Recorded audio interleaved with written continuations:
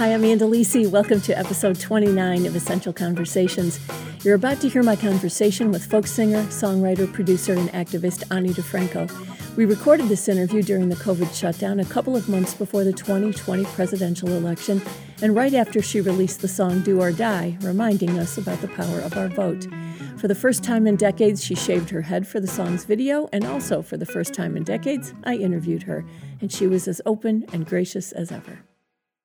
On those early days, did you feel lonely or alone, or were you just so steadfast in what you knew you wanted to do that kind of didn't matter if anybody was there necessarily supporting you in a big way like that? I think I was born lonely. I think I came out of my house as a young pup lonely and searching for connection, and it mattered so much. It was everything. Yeah, I felt very alone, and the connections that I made through my guitar, through my songs, were my first anchor, to the earth, to myself. I think I didn't need much, I feel like, like I could drive for thousands of miles and be condescended to and cast aside and ignored by everybody, and if just one...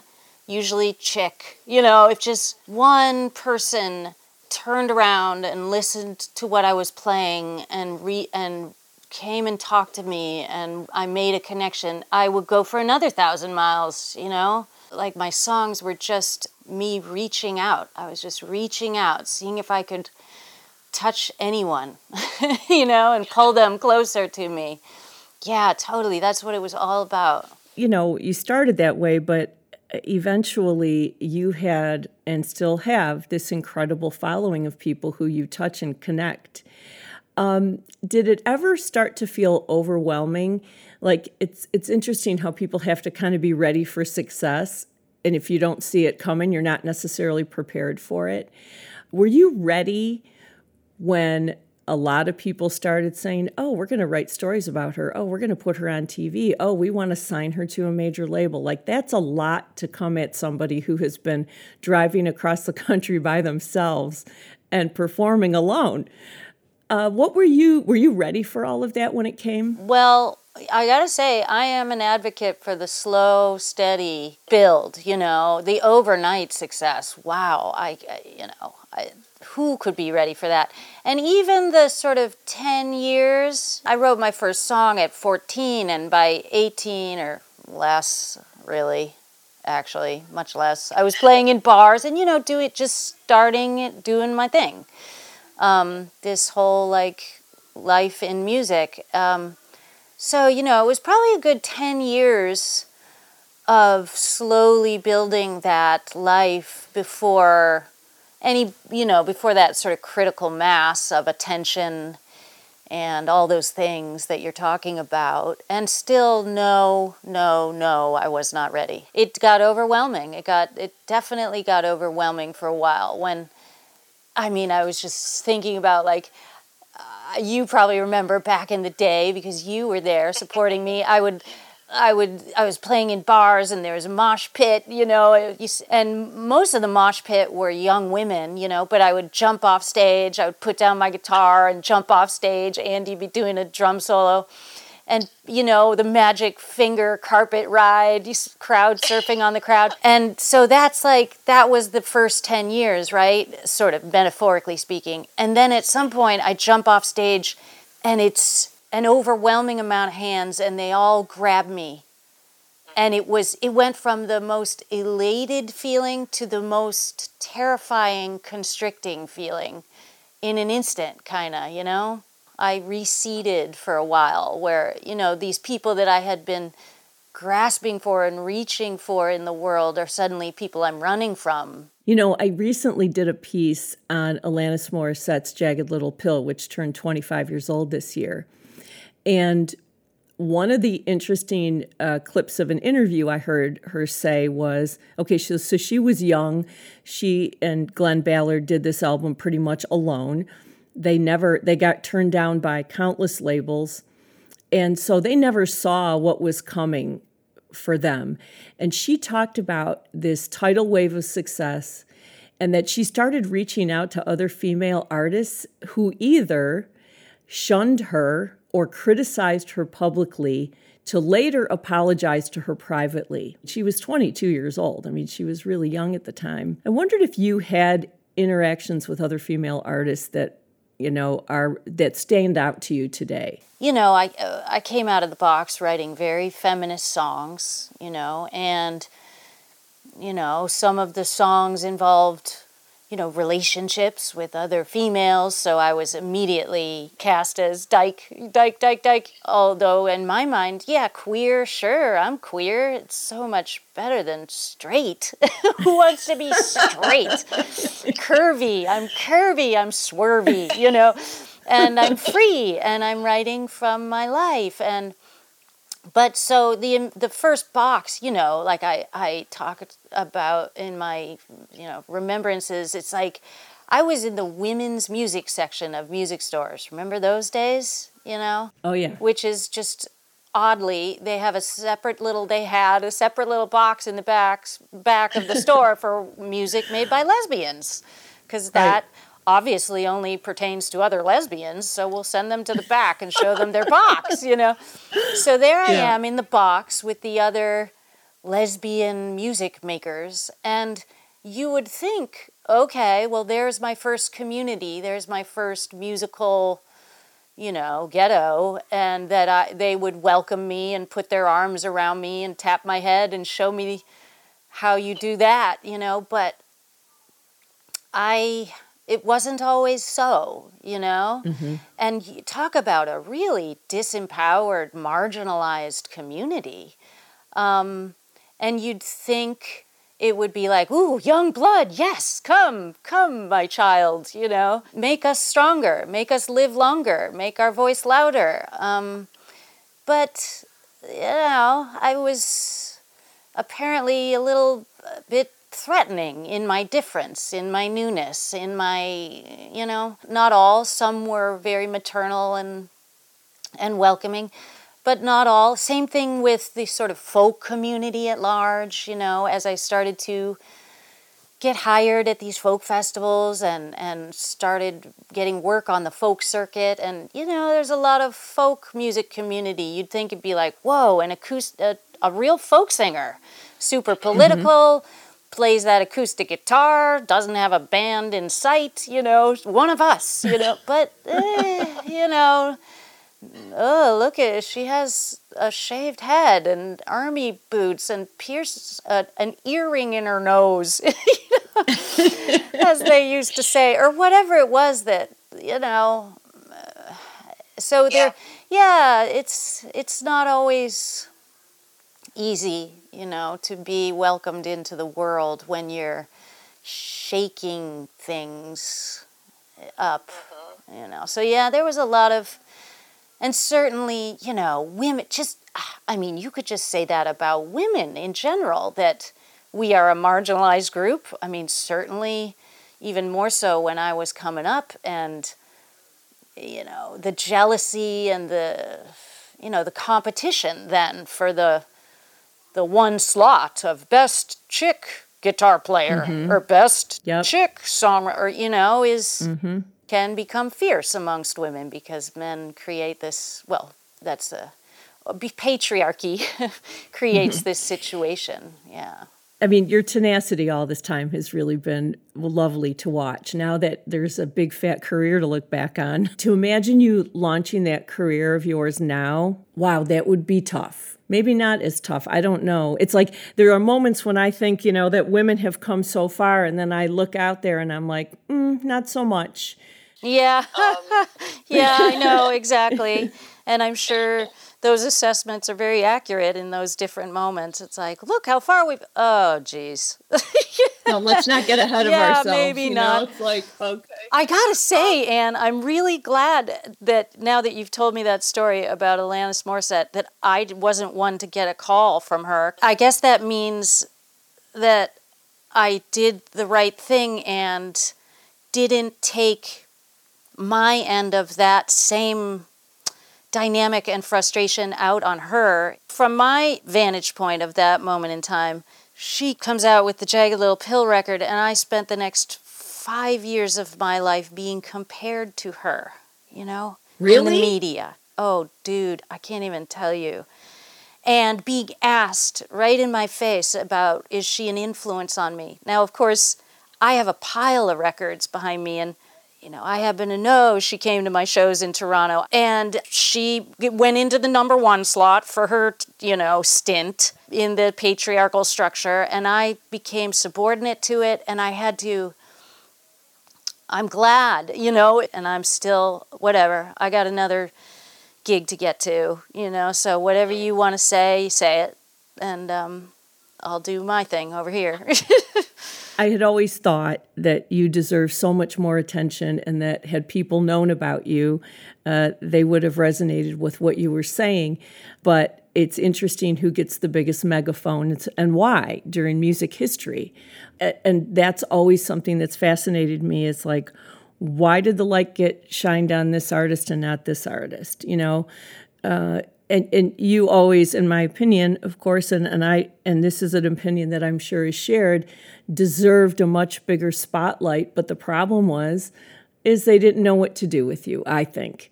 Like, what do we do with her? She doesn't want to be signed to a major label. She's going to do everything herself. She's got her own label. She plays, and she's got, you know, these nails with electrical tape strapped to her, and she shaves her head, and she does all these things.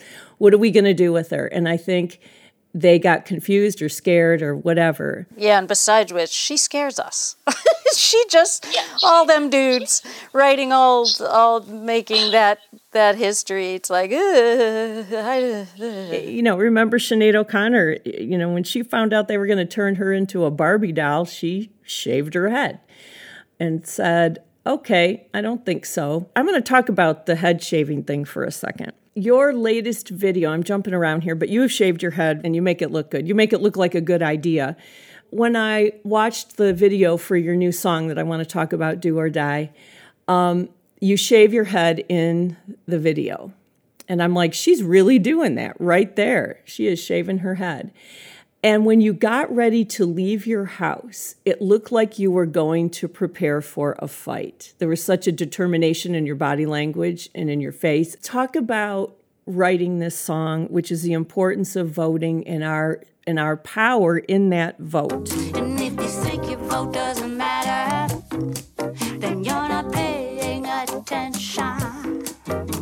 Yeah, everything they do to keep you from their invention. But we can do that if we try. Yeah, if we do that, like it's do or die, we can do. Did you have this song already, or was this basically born out of this is where we are and I'm going to say something about it? Yeah, no, it's born out of this moment, this political moment. I mean, I wrote it in February when I was on the last tour of my known life at this point. And I just wanted, you know, it was kind of a poem, you know, it was just kind of some words in my journal that I needed something to speak to the moment when I was on stage every night, and sort of a rallying cry, you know, like we already, you know, back in February, I'm like, dudes, we got to get engaged. I don't care if you don't agree with the minutia of this or that or each other. We have to get together. We have to vote. We have to use this power that we've been given. You know, to forego it is spitting on the graves of every person who fought for it. When we went to make the video, I've had, as you know, every single hairdo known to human along the way, you know, just trying on every identity, never losing my, I don't know, my curious who am I don't know, maybe today I'm this person kind of quest. But the shave thing, I did that when I was 18, and I rocked that for a while, and it was startling to people, you know, like at the time there was Sinead. People didn't know what to make of it, unless you were a Sinead fan, as I was, and like, you know, I was sort of part of a movement that built a context for that kind of, you know what, screw the pretty thing, community of young women. But I hadn't done it since then, of all the sort of places and looks that I've been through. And then the idea came that because it feels, and I hope that this feeling comes true, you know, that there is something of the counterculture, of the social movement that I was sort of on the ground floor of, 1990, this sort of young people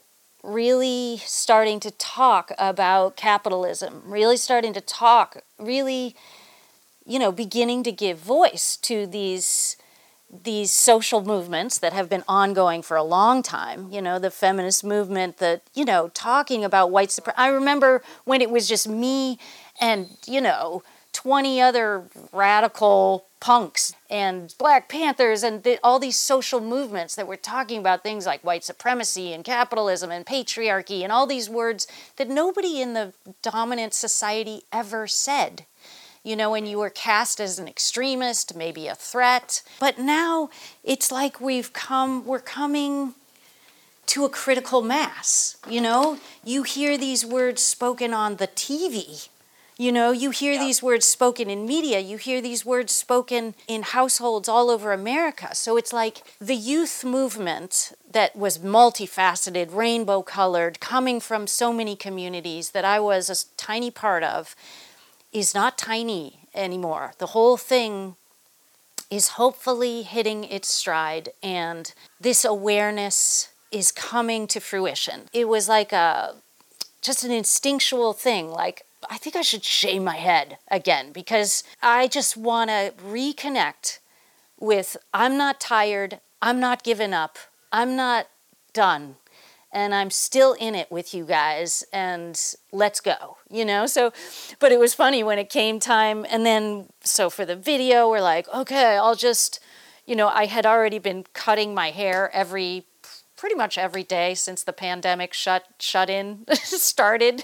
I just lop a little more off every day. So it got to the point where I should just shave it. That's how the videos start. These people with the cameras are in my bedroom, and I'm walking into the bathroom, and I start cutting it, and I cut it real short, and then I was like, maybe this is good enough. I would still, right up to the last moment, I was like, oh, this is cool, right? This is kind of serious. And then I look around, and they're like, you're backing out now? They're giving me these looks of, it was like, oh, wow. And that's the way I did it the first time, too, in my apartment in the East Village. In 1990, I did it with a Bic razor, and it was scary looking. I mean, it was 0 to 60 of, I am not your pretty girl. Do you get it now? There's got to be some sort of liberation to doing it. It's so liberating. I mean, to have just when you're over it, as a young woman, I had been playing in bars my teenage years, so you can imagine what the dynamic was. The world, i.e. patriarchy, so I was over it. And to go from people looking afraid and walking, giving me a wide berth from the come-ons, it was like, yeah, that's right. You're scared of me now, right? That's right. It was empowering and liberating, and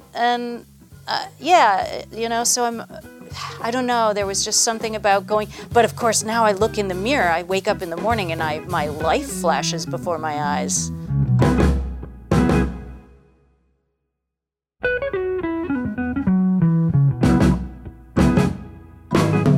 Here's part 2 and the conclusion of my conversation with Ani DiFranco, in which she responds to my observation that although she is a folk singer and activist, she has also written some beautiful love songs. Oh, it's such a gift to me to have a conversation with somebody who does not see me as one-dimensional, who's not talking to the caricature of Ani DiFranco, who was really there and really listening and noticed all these things, like the love songs, like the guitar player, or like even just calling me multidimensional.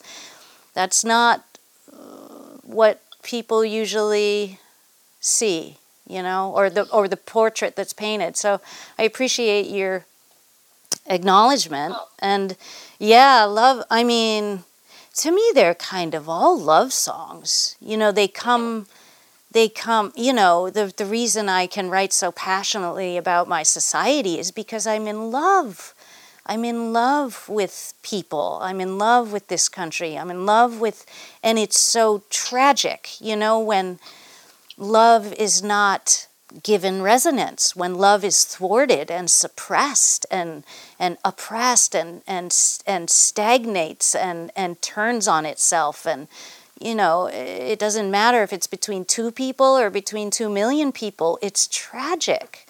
So, yeah, for me, it's like, all of those passions are just one and the same. And the struggles, you know, I've always noticed that the struggles I undergo in my personal relationships they resonate so deeply with the macro struggles, you know, the way that the society is struggling with itself, you know, it just all mushes in my brain. So I couldn't imagine writing only one or the other, you know, because they all come from the same place. Well, we're going to talk about the most special love of all, and that is the love of your children, who change you in many, many ways.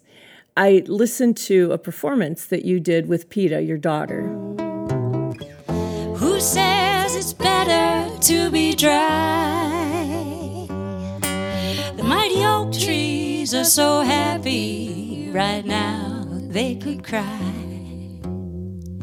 So you just gotta take your lemons, make your lemonade, have your rainy parade. It's completely renewed and elevated to be able to sing with your kid. It's such a joy. So at one point, was your music unacceptable to her because it took attention away from her? Dude, yeah. That was also the glorious sort of part of her joining in, was that my music was no longer the enemy. Because, yes, right off the bat, both my kids, the guitar is the enemy. You know, if mommy gets near that thing, she gets that faraway look, and she's no longer watching everything I do, you know, and it's bad. That is obviously bad. And so kill the guitar. And then, of course, there is the very, very real, it takes me away. It literally takes me away for weeks at a time from being their mom. And I work on the road and I leave a lot. It's a hard relationship that they've had with my music/job from the beginning. So when Peta joined me for the first 3.5 years that she was alive on the road. She was tour baby, learned how to walk on a rolling tour bus, very sure-footed, this kid, you know. I'll bet. And then when she sort of came back around as a singer herself and would come and visit me on tour and started coming up on stage, it was just like, oh, it was so, it was such a blessing for me to be united through it instead of having it be a point of tension and jealousy almost. Well, during the pandemic, this must be is this the most extended period of time that you've all been together in such a concentrated way? By far. In fact, I hate to say this out loud, but I fear that I caused all of this. I have wanted so badly for so long to have permission to stay home with them, and now there's so many reasons why I couldn't give myself that permission, if I'm the breadwinner of the family for starters, and me being out on tour pays a whole lot of other people's salaries and lives, and right. It's a it's not a simple decision even that my family could take that burden alone. It would be a burden shared by many. It's, because as this pandemic plays out, we discover things like my management people, for instance, they don't work any less hard. But I'll tell you, they got a commission of a whole lot of nothing right now. We Right. have a whole lot of nothing coming in, so who could have given themselves that license? But I was it was given to me with free of guilt, that it was even my choice. So it's really, I am just reveling in the blessings that it's brought me to be home. I want to talk to you about something people probably don't ask you much about, which is mixing your own albums. You are, by and large, the producer on all your albums, and you've brought in people like Joe Henry from time to time to co-produce with you.